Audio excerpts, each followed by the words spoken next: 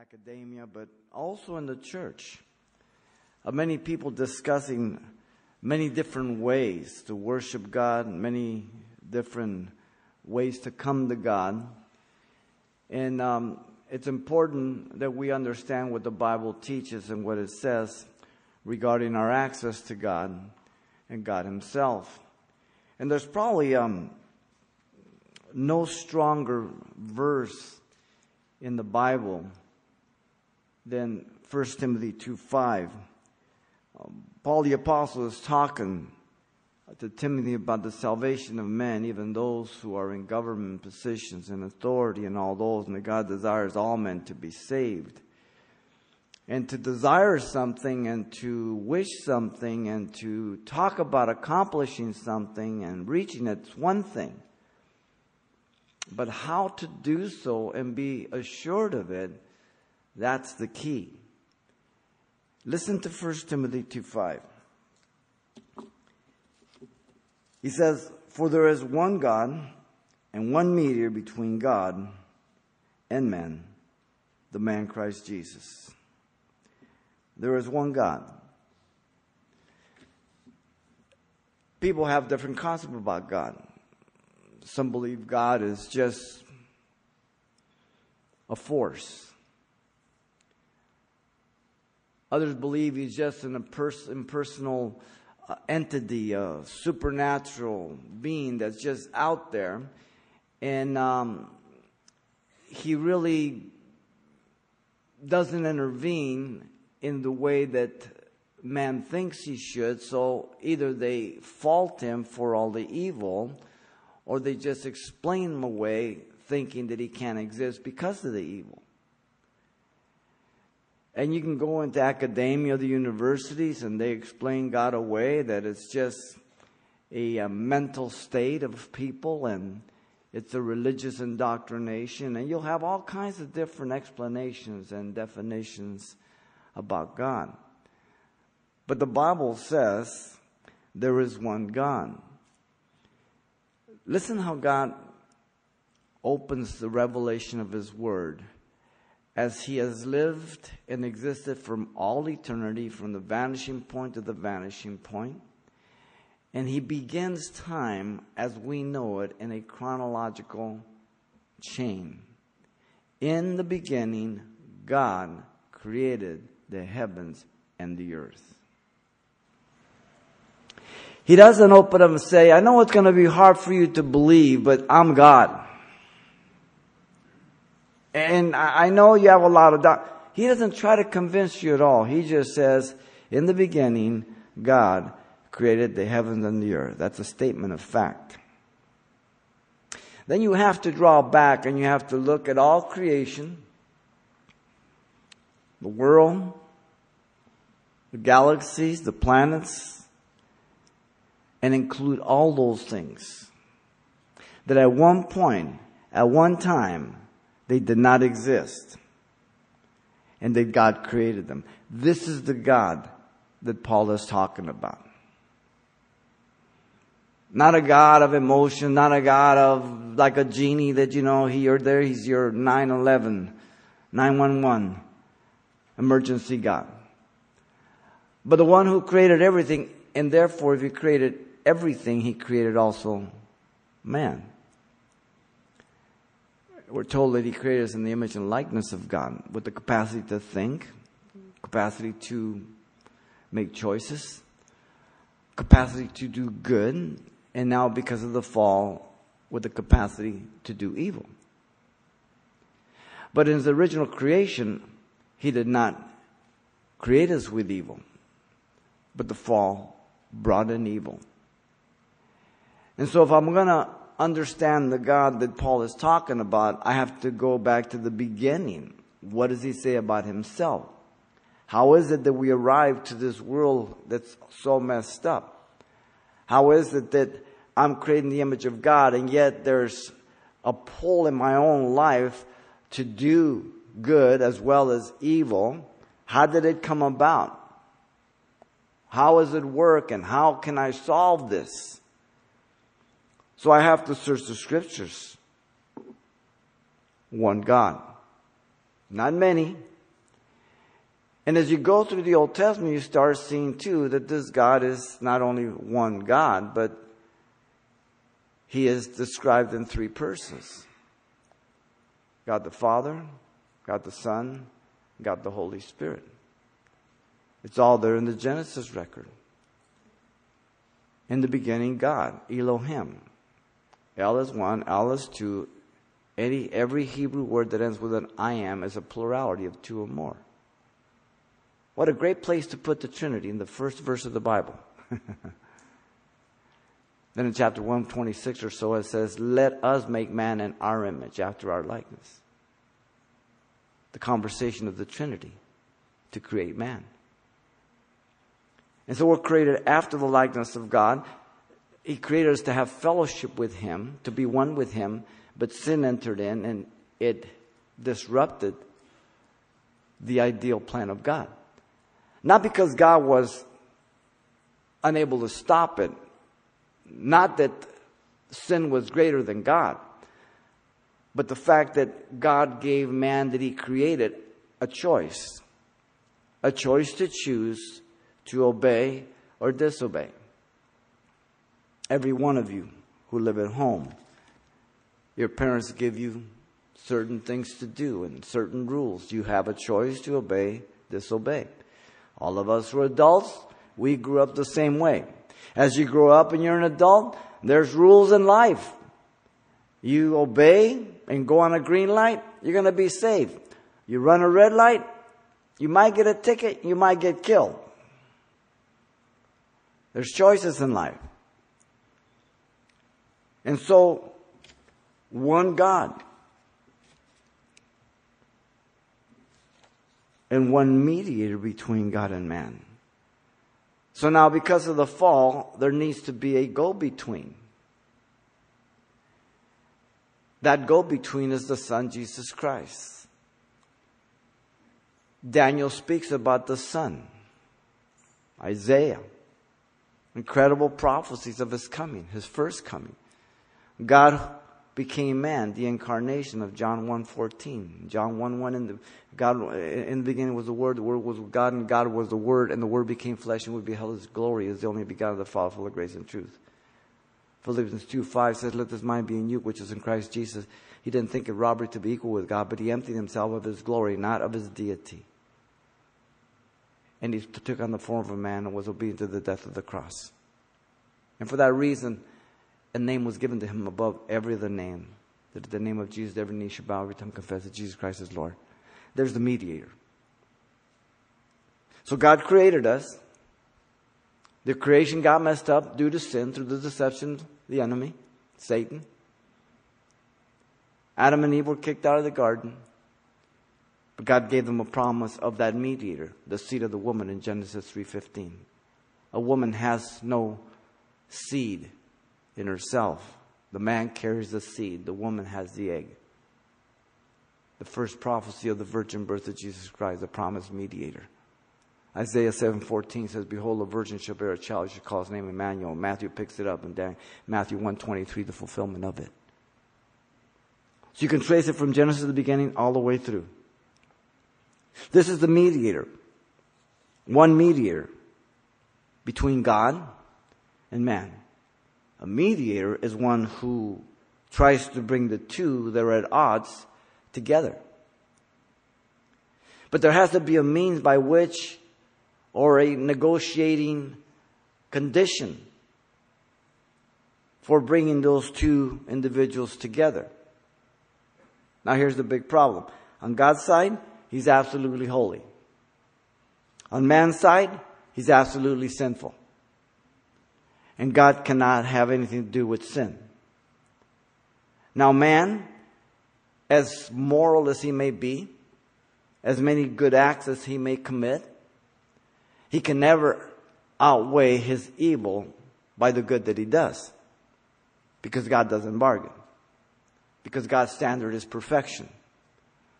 So that excludes every man and woman from being that mediator.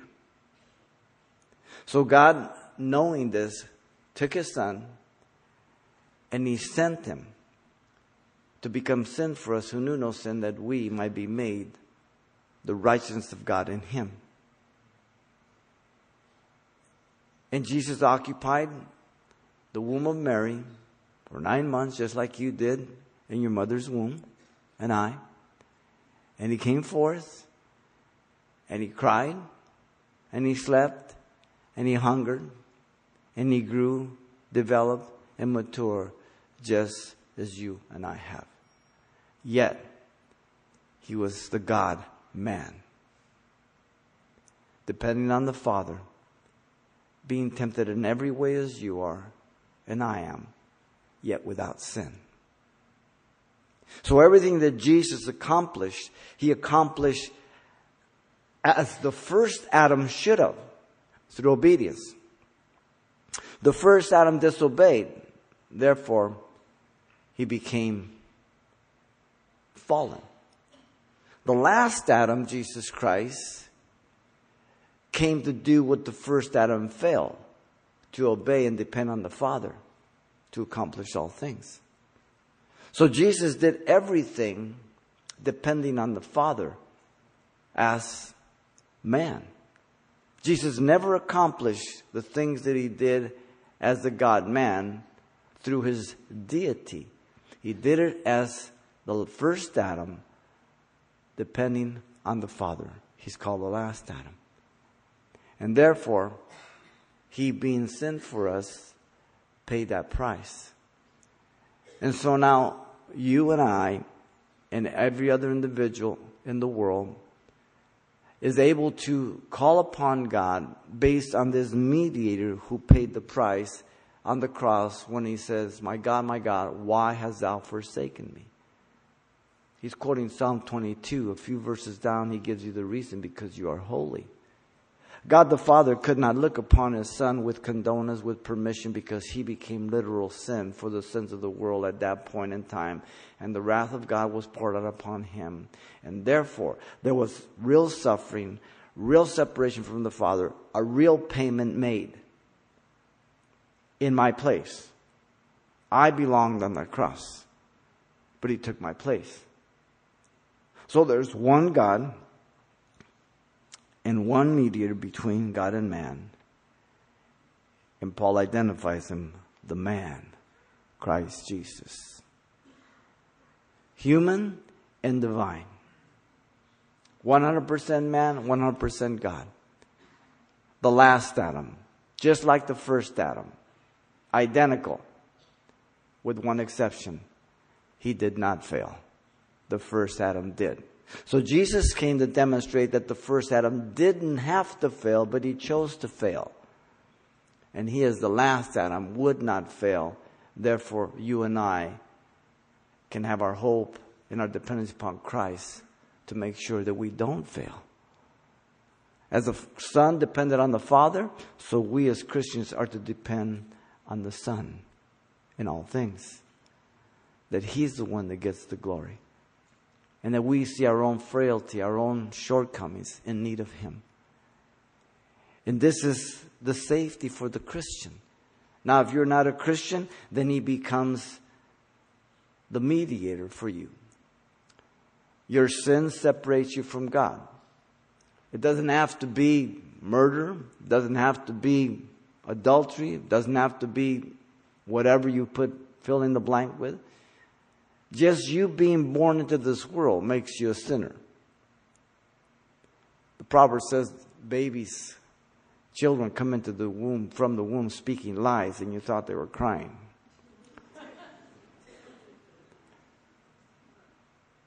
Three, 4, 5 months old, they're little sinners because their parents are sinners. Sinners only produce sinners. Dogs only produce dogs, not cats. We are in kind. We produce in kind. And therefore, every person born into this world needs a Savior, Jesus Christ, needs to repent from their sin.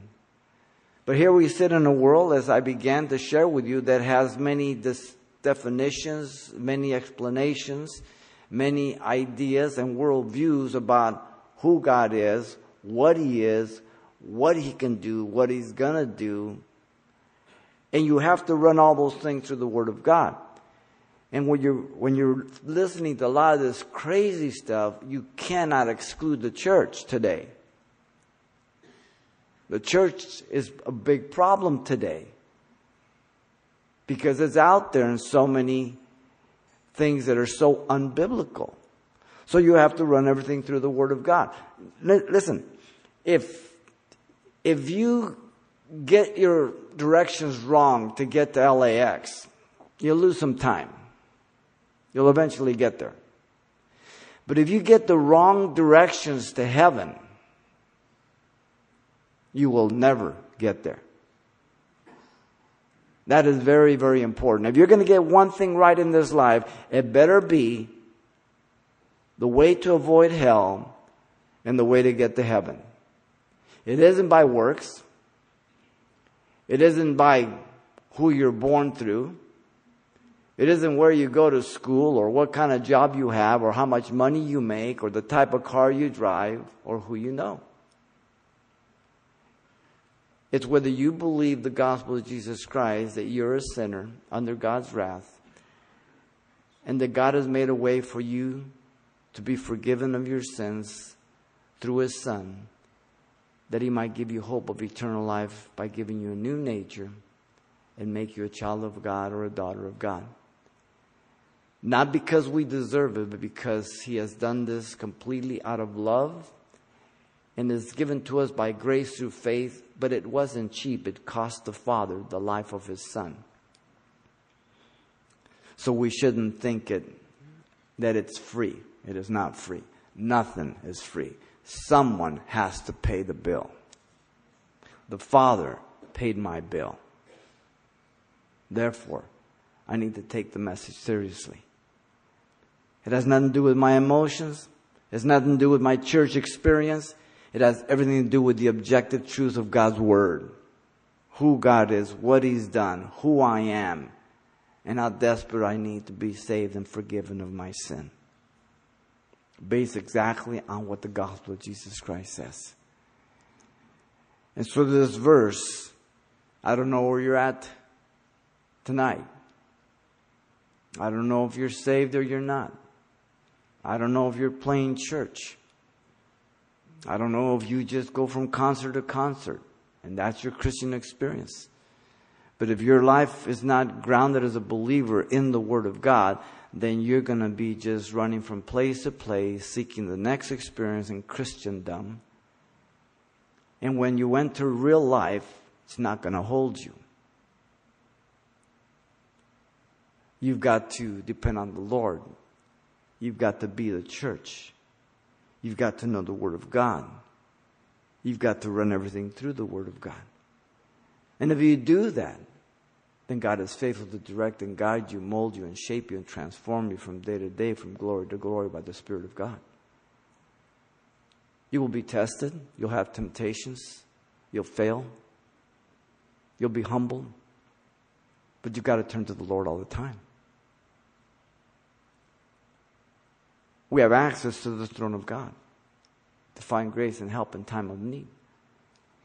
And so as we come to Him as Christians, we are dependent on Him all the time. But some of you don't know Jesus Christ. You've gone to church, your friends have told you, but you've never made that commitment. And so tonight, you have to decide whether you want to continue to just be satisfied with false information or be satisfied that you have an eclectic understanding about God. There's all these opinions, I know them all. Where that really makes you more accountable and more guilty for not choosing the right one against all the false ones. So it's greater condemnation.